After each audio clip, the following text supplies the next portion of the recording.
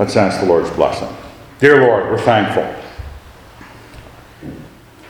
You've been good to us. We'd like to stand before you approved as individual believers and as a body. That we'll be pursuing the things the way your Son would have us pursue them, the way your apostles have taught us, your prophets have laid out for us. In your Son's name we pray. Amen. I was talking to Al the other night. We were hair dye widows, I guess it's called. The missuses were up playing beauty shop in my second floor, and so Al and I were cursed to sit in my library and smoke cigars, and so we were talking, as is our wont, of the things of God.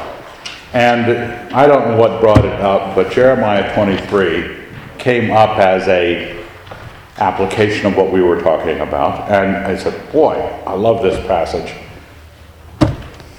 And so I still remembered that I loved it this morning. And I hadn't preached on it in 7 years. So that's why, in the main, we're in Jeremiah 23. The other reason we're in Jeremiah 23 is both Leslie and I have noticed this problem in Christian circles.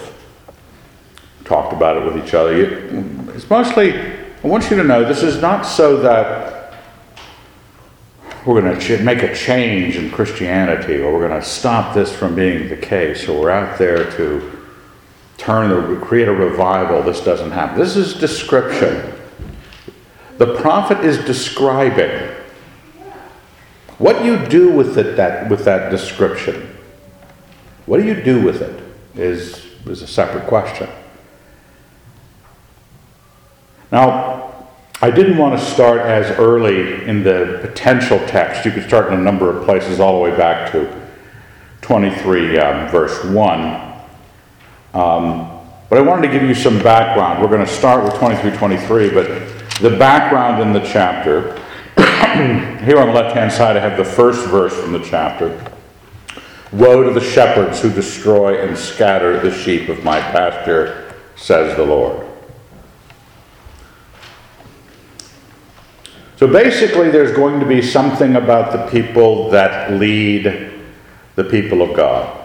The prophets, the shepherds. The damage they do and why they do it. In verse 16, also right below there, thus says the Lord of hosts, do not listen to the words of the prophets who prophesy to you, filling you with vain hopes. They speak visions of their own minds, not from the mouth of the Lord. They say continually to those who despise the word of the Lord, it shall be well with you. And to everyone who stubbornly follows his own heart, they say, no evil shall come upon you.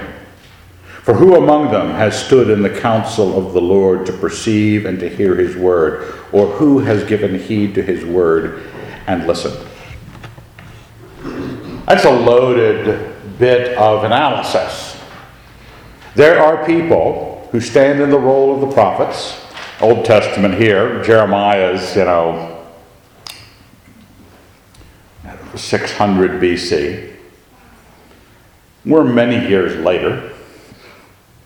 But you can spot in Christian circles, religious circles, doesn't have to just be Christian, it can be all sorts of religious ideas. People who stand forward to be listened to, and they have a means by which they will get listened to. One of them is filling you with vain hopes. In other words, telling you what you want to hear. And it talks to people, the kind of people who, in this way, despise the word of the Lord. When they despise the word, that basically it's not saying, this is the Bible, I hate it. Not that kind of despising. It's the kind of thing that they show they're not interested. By their lack of attention to the Word of God, they show they're not interested. They're the kind of people who stubbornly follow their own hearts. And we talked a bit about this last week with Romans 8, where it said, the idea of The heart that is, the mind that is set on the flesh is death. Mind set on the spirit is life. The kind of people who set, the kind of categories that we don't realize are part of the flesh. How we set our minds on the flesh. It ends up being, when it's set on the flesh, a service to your urges. So someone who is told, and you can spot very successful ministries. You can also chalk this sermon up to sour grapes, okay, because, look, there's maybe, I don't know, almost 40 people here. You can say, Evan, you're always preaching about the big groups. Is it kind of jealousy? It's kind of, Rene Girard, a mimetic device, a mimetic urge, the urge of envy. Okay, maybe. I'll cop to that. But is this true? Are the groups, many of them that are successful, there's some big successful churches that are preaching the Word of God. Just because they're big doesn't mean they're bad. But some of the big ones, you watch them on TV and you go, these are people who stubbornly follow their own hearts. They haven't been in the counsel of the Lord. Now, this circumstance of refusing to be in the Lord's counsel in a way that, look at the words that's used, to perceive and to hear his word, given heed to his word, and listened. Okay, every sort of angle, every sort of word you can use to describe, pay attention to the mouth of God. Pay attention to what God has said. Perceive, hear, heed, listen. Why is there still room? Is this not amazing enough for us? Why is there still room for silly? If you're a member of Facebook, you've probably had various silly Christian quotes cross your horizon. I am surprised that the people who like those things do not put a bullet in their head. Why should they go on living? What made them? There was one that came up last night. Leslie was looking at her Facebook account. I won't tell you what it was because it was not wrong. It was just so predictable. It was just so right up along the lines of what people love to hear you say. Oh, like. I'll just shoot yourself, for heaven's sake. This is a situation where God has not sent. The next passage, which I still haven't gotten to what we're covering, there is this tendency, you know it on Facebook, it's always going to be a soft focus picture of a tree in a meadow. Or maybe a towering thundercloud with, the Lord, and somehow. There's an unction. People will make all this nonsense that is based on our vanity, our decisions, our wants, make it sound like religion. They'll put the name of Jesus in it. Verse 21, I did not send the prophets, yet they ran. I did not speak to them, yet they prophesied. But if they'd stood at my counsel, then they would have proclaimed my words to my people, and they would have turned them from their evil way and from the evil of their doings. This is the distinction between the path that is coming across from the prophets who are not prophesying, but claim it. The truth of God changes people from the gospel on up. What God has said, what God's understanding is in the Word of God, changes who you are. You stop sinning. You confess those sins you've done. You understand your world as God understands it. And like his Christ, you do not sin. Because as Christ did not sin, because he understood the desires of God, you have come to understand him. But what's going on with this nonsense that people get all this religion and then their lives, most of the week, are not being changed from the evil way. They have not been turned from it.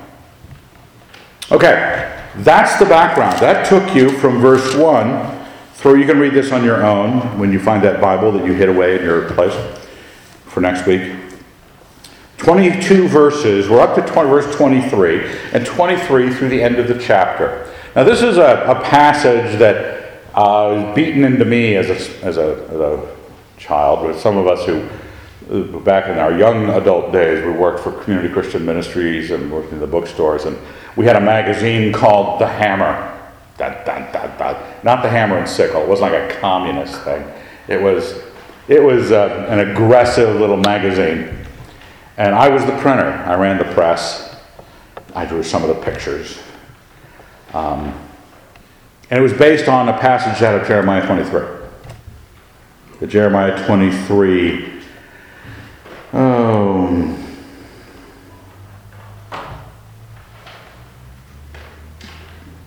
29. Is not my word like fire, says the Lord, and like a hammer which breaks the rock in pieces? That was my dad's idea of a good time. He loved that verse. He wanted the Word of God to be like a hammer to break the rock in pieces, and so that's what he named his magazine. So this passage has sort of been, floating around in you might say, in my personal cloud. Is that what you young people call it nowadays? Yeah, you don't actually remember things, but you have a cloud to remember it for you. Inside my head, this passage is there. But it's a great passage in what it's teaching. We'd like to just say, oh yeah, his word is like a hammer. I really feel that. I really feel like he's, breaking me apart.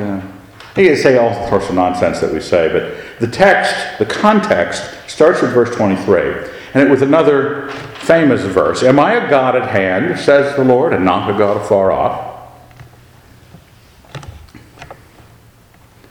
I want you to stop for a moment before we go any further. Does that sound backwards to you?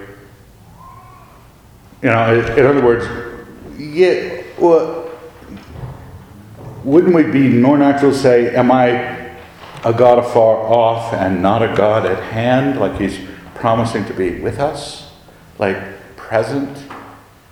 He's actually saying the reverse. He says, hey, don't just think of me as present, but think of me as far off. It's just like, that doesn't fit our desire to be nurtured, because Jesus wants to nurture us. But what's he communicating when he says the backwards thing? Verse 24, can a man hide himself in secret places so that I cannot see him, says the Lord? Do I not fill heaven and earth, says the Lord? Now, once you realize that he is not a God at hand and not a God far off, needs to be corrected in us, is because most people seem to believe that. They have a place where God gets put. It's church. It's their parents' home. You can see this with the average student that goes away from a Christian home for their first year of college. Or maybe their second. Their first year of college, they decide they're going to be a good Christian student. Second year, not so much. It's so easy to believe that the church you grew up in and the parents you grew up in, if they're not present, that was at hand. Your God is not God. The truths you believe are not the truths that are. Our God fills heaven and earth. Our God is above all things, and no matter where I go, the principles of God are still true. No matter where you would move. Say you graduate. Go off to a completely new area. No one knows you. Is your God still God?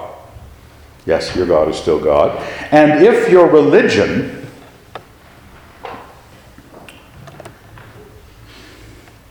hasn't been discovering the God of heaven and earth, the principles might not carry over for you. Now, what he says here is a warning to those who have means of pretending a degree of religion. Why would we listen to prophets who tell us what we want to hear? Why do we bother with prophets at all? Why don't you just be honest and say, this is what I want to do. This is what I want to do. I don't need Jesus' stamp on it. I'm already planning to do what I want to do. Why would I want to have a prophet tell me that it's God's will for me?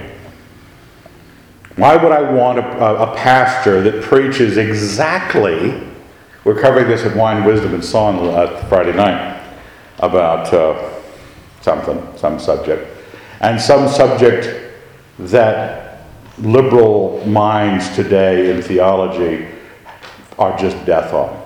And they're always saying that St. Paul was too affected by his culture.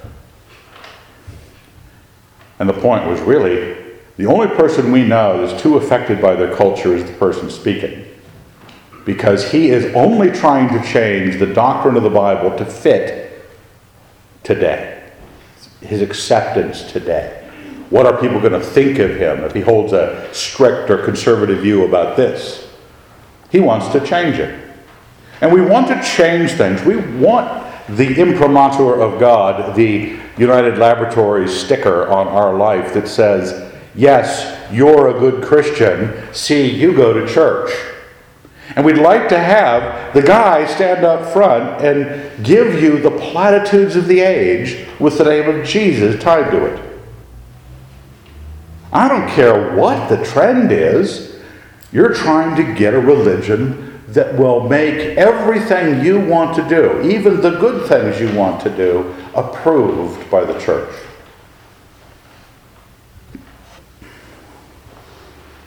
It's a poser. It's a pretentiousness. And how do we do this? How do we do this? Let's look at the next verse. I have heard the prophets, verse 25, what the prophets have said who prophesy in my name, saying, I have dreamed, I have dreamed. How long shall there be lies in the hearts of the prophets who prophesy lies and who prophesy the deceit of their own heart, who think to make my people forget my name by their dreams, which they tell one another, even as their fathers forgot my name for Baal? Well, how do they do this? You've heard me speak of epistemology and other circumstances where how do you know what you know is true? It's the study of knowing, epistemology. A lot of people don't have a clue. They think because they think they're reasoning. No. Just because it is forming up inside the gray matter and it's coming out your mouth does not mean it's reason. It's thought, but it's not reason. So people have to have, if they're going to be saying things that are nonsensical or appeal to what your urges are in the religious world, they got to have a source. They got to have say, I've dreamed. What would you say? I mean, I grew up with this, and I grew up with good churches. I mean, this is not limited to bad churches, but you'll begin to hear it. I hope you'll begin to hear it. I hope you'll spot it when it's happening. I told you how Al and my conversation led to this passage, and that was the reason I wanted to look at it. Another might say, the Lord really laid on my heart. You ever hear that? The Lord laid on my heart. Oh, who could disagree with that? Doesn't everyone want the Lord to lay things on our hearts? For heaven's sake. Heaven, quit objecting to such nice things. But he doesn't know if the Lord did. He's going to tell you what he wants to tell you. He's going to dress it up in an I have dreamed, I have dreamed.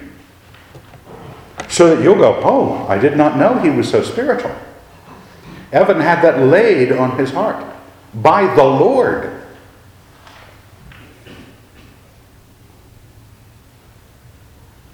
You say, Evan, are you trying to say the Lord would never lay something on someone's heart? No. Just saying that they would never know enough about it to claim it. Unless you're a prophet of God who has met the tests of the prophets, you do not Do not take the name of the Lord your God in vain. You do not play with who God is. You do not play with whether or not God has spoken. You especially do not play as if God had spoken, so you could tell a bunch of religious people who are looking for their religious bona fides getting stamped this week to make them think something more spiritual has happened, and it is not the Word of God. Because in epistemology, revelation is a legitimate means of knowing. Okay? Revelation, I'm not just saying about Christian. That when we have a witness in a courtroom testifying to what they have seen, that is revelatory knowledge. We say we believe them as a witness because they have reason to know the facts of the case. The more of those witnesses you have, the more people saw the event, the more sure you are. And the reason we believe God is because He made everything, and He has reason to know everything.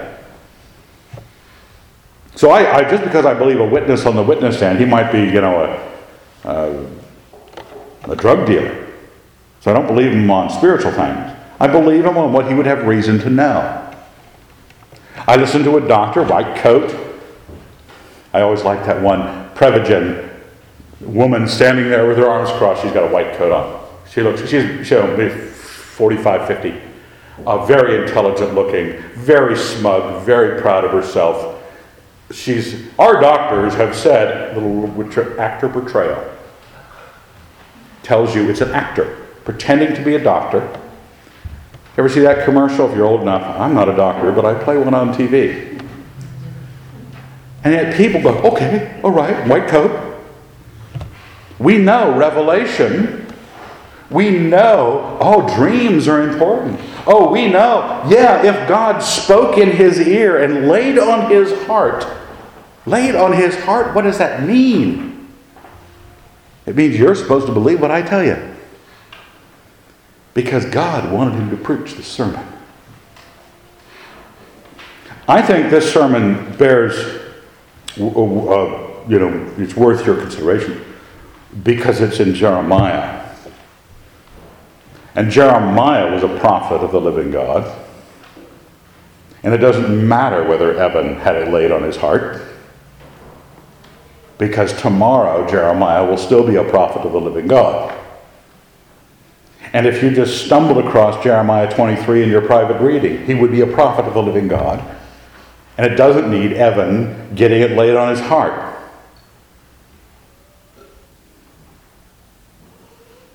When we do this, the reason we do this, all the authority I have is the authority of the Word of God. I have no church authority. I don't have any funny hat. I don't have any bells and whistles or mystical smells that you might smell, or the choir of small, boys up here singing something soft and by Mozart to make you feel religious. Is it true? Is it from God? Have I structured, we're worried about the shepherds, right? We're worried about the prophets, but we're going to come around to our responsibility in that. We want to be sure that the Christians are going, I observed the same thing, Jeremiah. You and I, we're together on this. We can make this, it can be clear to us. It can be a right description. And if it's a right description, we know what to avoid. Now, oddly enough, if you have a right description of a certain kind of snake, you don't have to be told ever about avoiding it. What do I do? He's very deadly, very poisonous. There he is. That meets the description. Now what? Until somebody tells me what to do, I won't know what to do. No, the description is enough for the people who want to know the Word of God. So verse 28, he leads up to that one I quoted earlier. Let the prophet who has a dream tell the dream. He's just castigated these guys for saying, I have a dream, I have dreamed. He said, okay, fine. Tell your dream. Let him who has my word speak my word faithfully. No problem. Again, we're not trying to stop Joel Osteen from being a pastor. That's a different set of requirements. How could you get enough power? And some people just can't. Once they realize how bad it is, they can't stop until they, put it out. Make it quit. Let's just know that it's there. No. Well, let him prophesy, sure, and preach the word. Let him who has the word of God preach it faithfully, and him who has his dream tell about his dream. You bet. I'd love to stack St. Paul in the book of Romans up against anybody who is saying anything on Facebook at any time.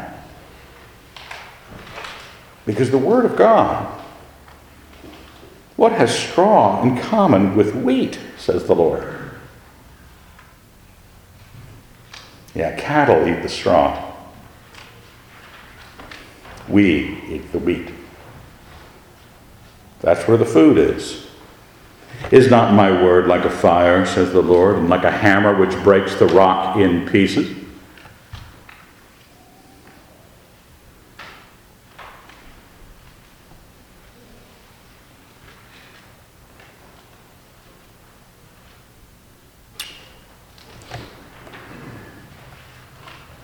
We have to recognize, and maybe some people don't because they don't read their Bibles. I was talking to a young man the other day who was just realizing that he doesn't read the Bible anymore. It wasn't like, oh my gosh, I'm so embarrassed. It was like, just realized I don't read the Bible anymore. Reads everything else. Why wouldn't you read the Bible? Some people have a view of this because they're ignorant of what's in it, that, you read a passage like Jeremiah 23, and I don't know how people could read through Jeremiah 23 without going, oh my heavens, this is 2,600 years old, and it's like preaching to the right now. How could we not be people of the Word? Some of you don't know my father. I know him too well. But he was telling me the other day, I get a lot of fellowship in because I have to go over and take care of him. And that time, fellowship time, he relates things what's going on in his ministry. And he says, I've just noticed that in the last 10, 15 years, Christians have stopped being even aware of what's in the Bible. They don't read it. They don't study it. They study books by someone else, by some famous Bible teacher, whether they're theology or not, or just some devotional thing, or they go to a church that's all very excited because they want someone who has dreamed.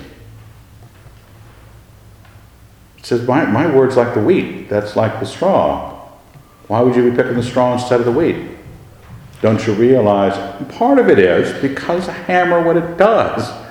Once you say, I'm going to believe God, I'm going to believe what he said to me about me, and if he told me I'm wrong, I'm going to confess it. I'm going to make it right because it's he who's in charge of things. Well, that hammer initially comes into your life and just it's a wrecking ball. Got a lot of things to correct. After a while, you don't have to correct as many things, but you keep going through that over and over. You learn about what the mind of God is for you. Therefore, verse 30, behold, I am against the prophets, says the Lord, who steal my words from one another. Behold, I am against I was in a prophetic meeting one time back in Ann Arbor. I was in high school. And I heard these people were prophesying. It was a charismatic thing. And they were prophesying in King James English. Now, why were you prophesying? Why does God still speak King James English? Or is it? No, because that's God words, right? Ever notice that in a Baptist church, people who talk normally get up to pray, Our Heavenly Father, Thy kingdom, and all of a sudden it's these and thous and thine and the rest. Why? Because those are God's words, and so we're going to steal God's words to make our words sound like they're important.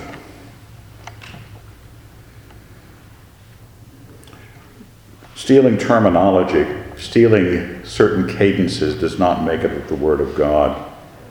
God is against those. I made that bold, right? Behold, red, I am against. Verse 31, behold, in red, I am against. Verse 32, behold, in red, I am against. Are you against those? I don't want to say, you said, Evan, you shouldn't have said something bad about Joel Osteen earlier. Why, you want some other names? I'll give you some other names. Because God is against them. I don't know if Joel Osteen's a believer. You'd think he would need to be. But I don't know if he is or not. But he says pap. He says the kind of crap everybody wants to hear, from Zig Ziglar to whatever, some health and wealth, have God work out things in your life. I have a really big smile saying you're an idiot. But it's just what you want to hear. Jesus has plans for you. You can't win the lottery unless you buy a ticket. Oh yeah, that's what he said. God's against them. Behold, I am against. Now you might not have the same list I have, and I'm not requiring that you have a view of Mr. Osteen. But I've listened to that man. Feel free to listen to him yourself.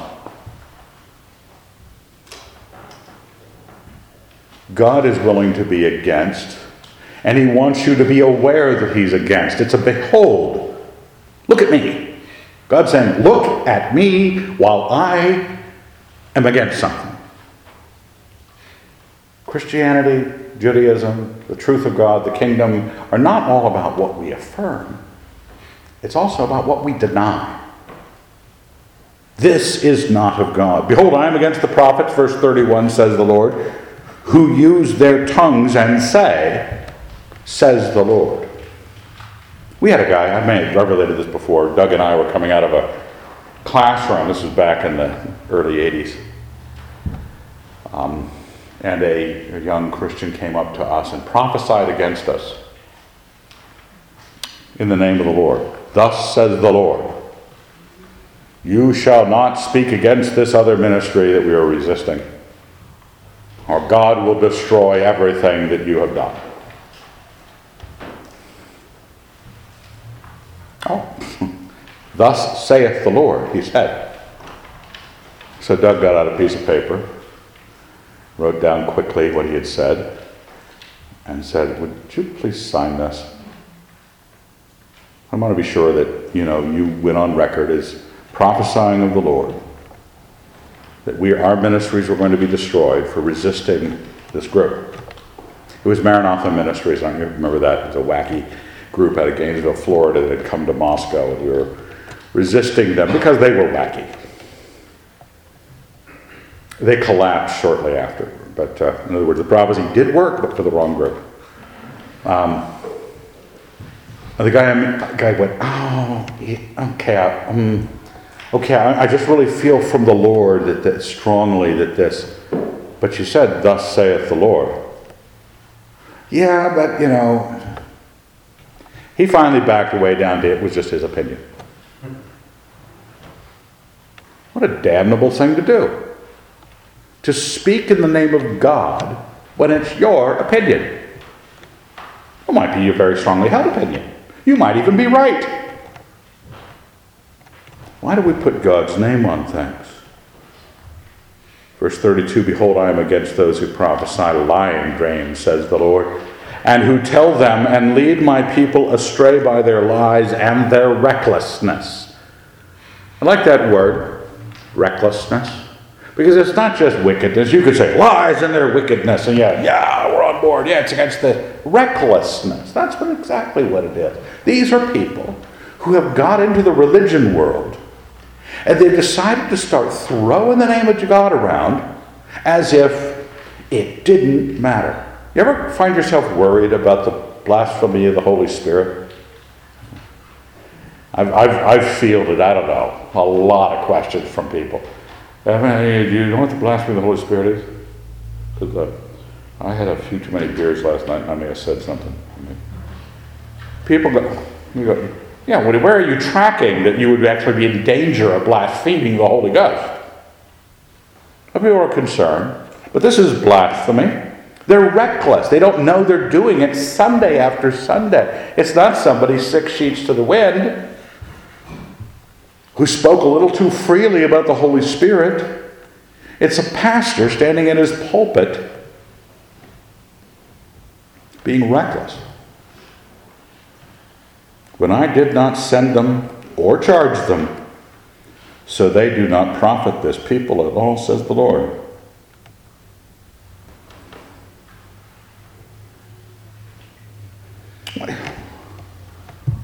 No profit.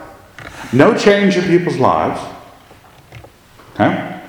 You go to church, everybody coming in, genuflect to the front. Sign of the cross to the Eucharist. Sing some hymns. I don't know what you do. Yeah, real churches. I don't know what real churches do. Makes you feel really religious. People do religious things all the time. You ever notice a lot of people doing religious things all the time, and Moscow is not changed? A lot of people. Giving, I don't know what up for Lent. But it's not doing any favors to the kingdom of God. It's no profit. Well, why would we have that kind of religion? That's very simple. Yes, there's no profit, but catch a clue here. There's also no cost. These aren't not people who are changing their lives for God or anybody. They get to go be pretentious at church.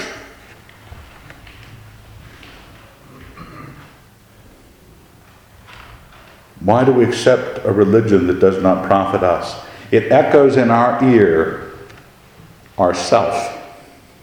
You ever wonder why people get depressed? What's in it for them? You feel miserable, right? Why would you do something like that? I don't struggle with depression, but why would someone who has struggled, why am I depressed? What do I get out of this? You get to think about you. That's what you get out of it. It gets to be all about you. And even if it's misery, it's about you. And you are wonderful. You get to have a church that's about you. You can have a church that is exactly what you just heard in your sociology class is echoed 5 years later in your church. Do you know, 6 years ago, our liberal Democratic president was against gay marriage. And now we have churches, not liberal ones, emergent ones, in favor 6 years later. Doesn't take long. When you're preaching what people want to hear because it confirms whatever the other forces in their life are trying to do. That's the profit. You get to have a religion that matches exactly what you want to be doing. I had to warn myself about this. Leslie and I were driving, we were running these errands, finding, sour gummy worms yesterday, and we were talking about this. We're talking about, you got to watch it because in the midst of it, you don't always see it in yourself. You see it in Joel Osteen, but you don't see it in Evan Wilson. Well, how much of Evan has to concern himself with how much of what he believes the religion of Jesus Christ is. How much of that is merely because he likes being who he is? Is it just sort of reflecting some sort of, caricature of what Evan likes? You have to ask yourself that, because Joel Osteen is not your pastor. Evan Wilson is your pastor. And Here he is talking tranquility and peace. What is that? What futility? You say, we're just describing heaven, right? Futility, you bet. He sits around, he wears his, who was it that complimented my clothing today? Was it Bethany? I look mossy. Yeah, it was Bethany. It looks different than my black slacks. You didn't notice? Some people notice. Some people are kind enough. Okay, brown slacks, brown jacket. This is Christianity, folks. Don't doubt me on this. I have dreamed. But, well, you have to watch out for that. And you don't assume that Evan's not guilty when Joel Osteen is. You don't want your Christianity. You have got so few Sundays in your life, and you're going to come to this tiny little church in Moscow, Idaho, and pick up what he thinks, and think because it's a small church where he has Bible verses that you've got to compare. This is the Word of God. You need to say, okay, is that what the Word of God says? Let's compare the Word of God to it.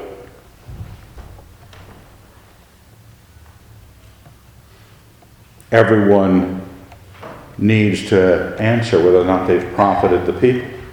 Everyone needs to answer, is that the Lord's spoken? When one, verse 33, of this people, or a prophet, or a priest asks you, what is the burden of the Lord? Because that sounds just like right out of every conversation I've had. You know, I had this burden from the Lord. Hey, do you really? You shut the heck up. Really? A burden from the Lord, you say. And they walk up to you, and they ask you as a prophet. Jeremiah is a prophet, and so somebody's going to come, either a church member or Israelite, a priest. Well, tell me, Jeremiah, what's the burden? Nobody sees the Word of God as Word of God. They think everything is this burden. Everything is this dream. Like, well, really, who knows what's true? The Word of God is true. The dreams are people's own opinions. And so when they ask you what the burden of the Lord is, you shall say to them, you are the burden. Oh, man. Already he told us to behold, I am against. We know we're supposed to coexist, right? I saw that on the bumper sticker somewhere. At least coexist with other people who claim to be, part of the kingdom of God. But God sometimes is against some people. Not everybody. It's not everybody who makes a mistake you go out and thrash, but this is a biblical reason. People who let the authority of God's word slip into the subjectivism that everybody would like it to be, because the subjectivism allows them to have their religion their way. You are the burden, and I will cast you off, says the Lord. And as for the prophet, priest, or one of the people who says the burden of the Lord, not only will you get a smart aleck remark from Jeremiah, but I will punish that man and his household. God doesn't seem to be, this is the word of the Lord. This is the prophecy. This is what God has spoken. This is not what Jeremiah is feeling a burden about or had a dream about. God told him this. And he is saying, I will punish you if you think this way.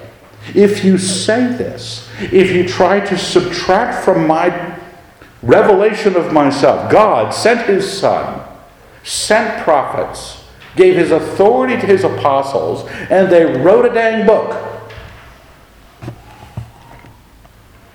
And we don't have the time to read it. We just want to read somebody who writes a book with a soft focus picture on the cover that talks about you and brokenness and relationships. I don't know, something. I don't even care if there's good stuff in it. That's where we've gone. We've gone to, can I be inspired to live by my urges, what I really want to have happen? Everybody affirming each other about what they think. You're just being a burden is what you're being. And God's going to punish you and your household. Don't think it's not going to happen. You can't. I was reading C.S. Lewis's Preface to Paradise Lost a couple of weeks back, and he says, even after a poison becomes fashionable, it'll still kill you. Doesn't matter how fashionable it gets. It'll still kill you. You can't pick up the world's philosophy, put the name of God on it, and put the church surrounding it, and have it work. It'll still kill you. Don't think the judgment of God will not come home. Thus shall you say, everyone, this is verse 35, to his neighbor, and everyone to his brother. That means everybody. What has the Lord answered? Or what has the Lord spoken? You know how those annoying people who say, you got a verse for that? Or chapter and verse? Have you heard that one? Sometimes it's a little bit, annoying. Because I don't remember where it is. Where does the Lord say this?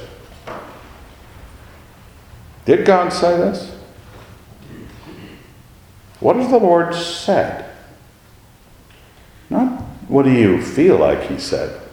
Because as soon as you say, what do you feel like he said, you've made God in your image, and he has the same feelings about life you do.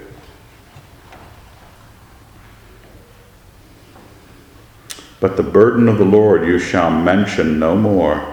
For the burden, in red, the burden is every man's own word. Just count on it, folks. You needed to have God guiding how you felt about something. So how you felt about something would be believed by more people. So how you felt about something, the way you wanted it to be, people go, oh, and it's religious too. You pervert the words of the living God, the Lord of hosts, our God. We don't want to make an enemy of God out of this. God is up against these people.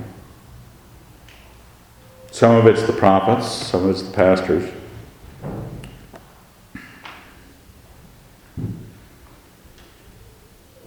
But we all want it for that reason. We want this religion that costs nothing. It profits us nothing, but it costs us nothing. And then we wonder, well, I've been religious my whole life. How come things didn't work out? Well, why am I a mess? God's been against you. Your own word and a perversion of the living God's words. And we do that all sorts of ways. This is not just an on-off switch. This is a gradient shift. You can see people who just slightly begin to, for the sake of getting their way in a situation, take a proof text and move it. And apply it where it doesn't apply. Do you want to know what God said? You read the Bible, all of it. You interpret the Bible in light of all of it. You want to know what God has thought in history. What God's expression to you, a man and a woman in Christ, needs to be. And you need to find it.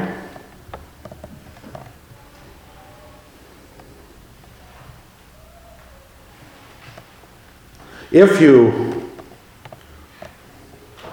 find initially that things aren't working out because God is against you, you've run your Christian life this way, you believe people not on the Word of God, but on how well it fit, and they said it was a burden. Things are not going to work out. You're going to have a greater need. You're going to go to more and more people. You're going to get books at the bookstore that are self-help books. Someone helping yourself believe what yourself has already said to yourself. You'll be told bigger lies. You will make bigger protestations of religion. You will do more insane things. You will end up, bobbing over a rosary in downtown Byzantium, chanting the Jesus prayer, because you'll be looking for something to do that will make you absolutely enough religious. Why didn't we just believe the Bible? Why didn't we believe the Word of God when it came to the prophets? Why did we believe people who told us lies? Thus you shall say to the prophet, verse 37, what has the Lord answered you, or what has the Lord spoken? But if you say, the burden of the Lord, thus says the Lord, because you have said these words, the burden of the Lord. You get an opinion? Have you walking away from this passage, he has a dim view of this procedure. You claiming something that you want or thought up or feel has got the name of God attached to it.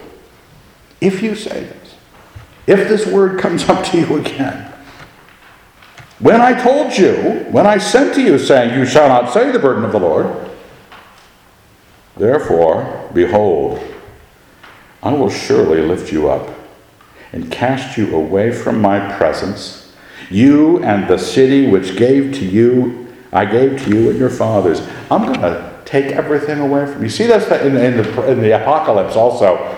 If you keep doing this, I'm going to take your lampstand away as a church. It's like you're going to be despised, you and the horse you rode in on. Everything about what you think you're going to be so religious into your old age, if it's this kind of religion, if it isn't the pursuit of the mind of God, what does God want of us? Not what is the church designing through a bunch of soft focus claims about God's guidance. I really feel it's the will. Some guy was reading some pastor, it's the church that Tricia Yearwood goes to, I think. If that means anything. If Tricia Yearwood is somebody. I don't know. Big Memphis, I think, church. A big evangelical church. The pastor really has prayed a lot about it. He really feels God leading him to include homosexuals, married and otherwise, not just in the church, but into church leadership and the pastoring. Because he really feels that God says this is the time. Oh, does he? Does he really feel that? And again, we're only describing it. I can't change that guy's opinion. I can't write an outraged letter. Who am I? I'm not in charge. But those of you who are listening, you recognize the description. You know it's true. You suspect there's an awful lot of things that we've allowed to just be in Christianity because we're more comfortable with it because it's what we wanted to have there. God will cast us away from his presence. Religious posing isn't going to stop. It's always been there. You don't want to read church history, really. I don't recommend it. You will not be edified. Christians have never behaved well, and especially the really important and famous ones. You don't want to find out. You want to know what the Lord said.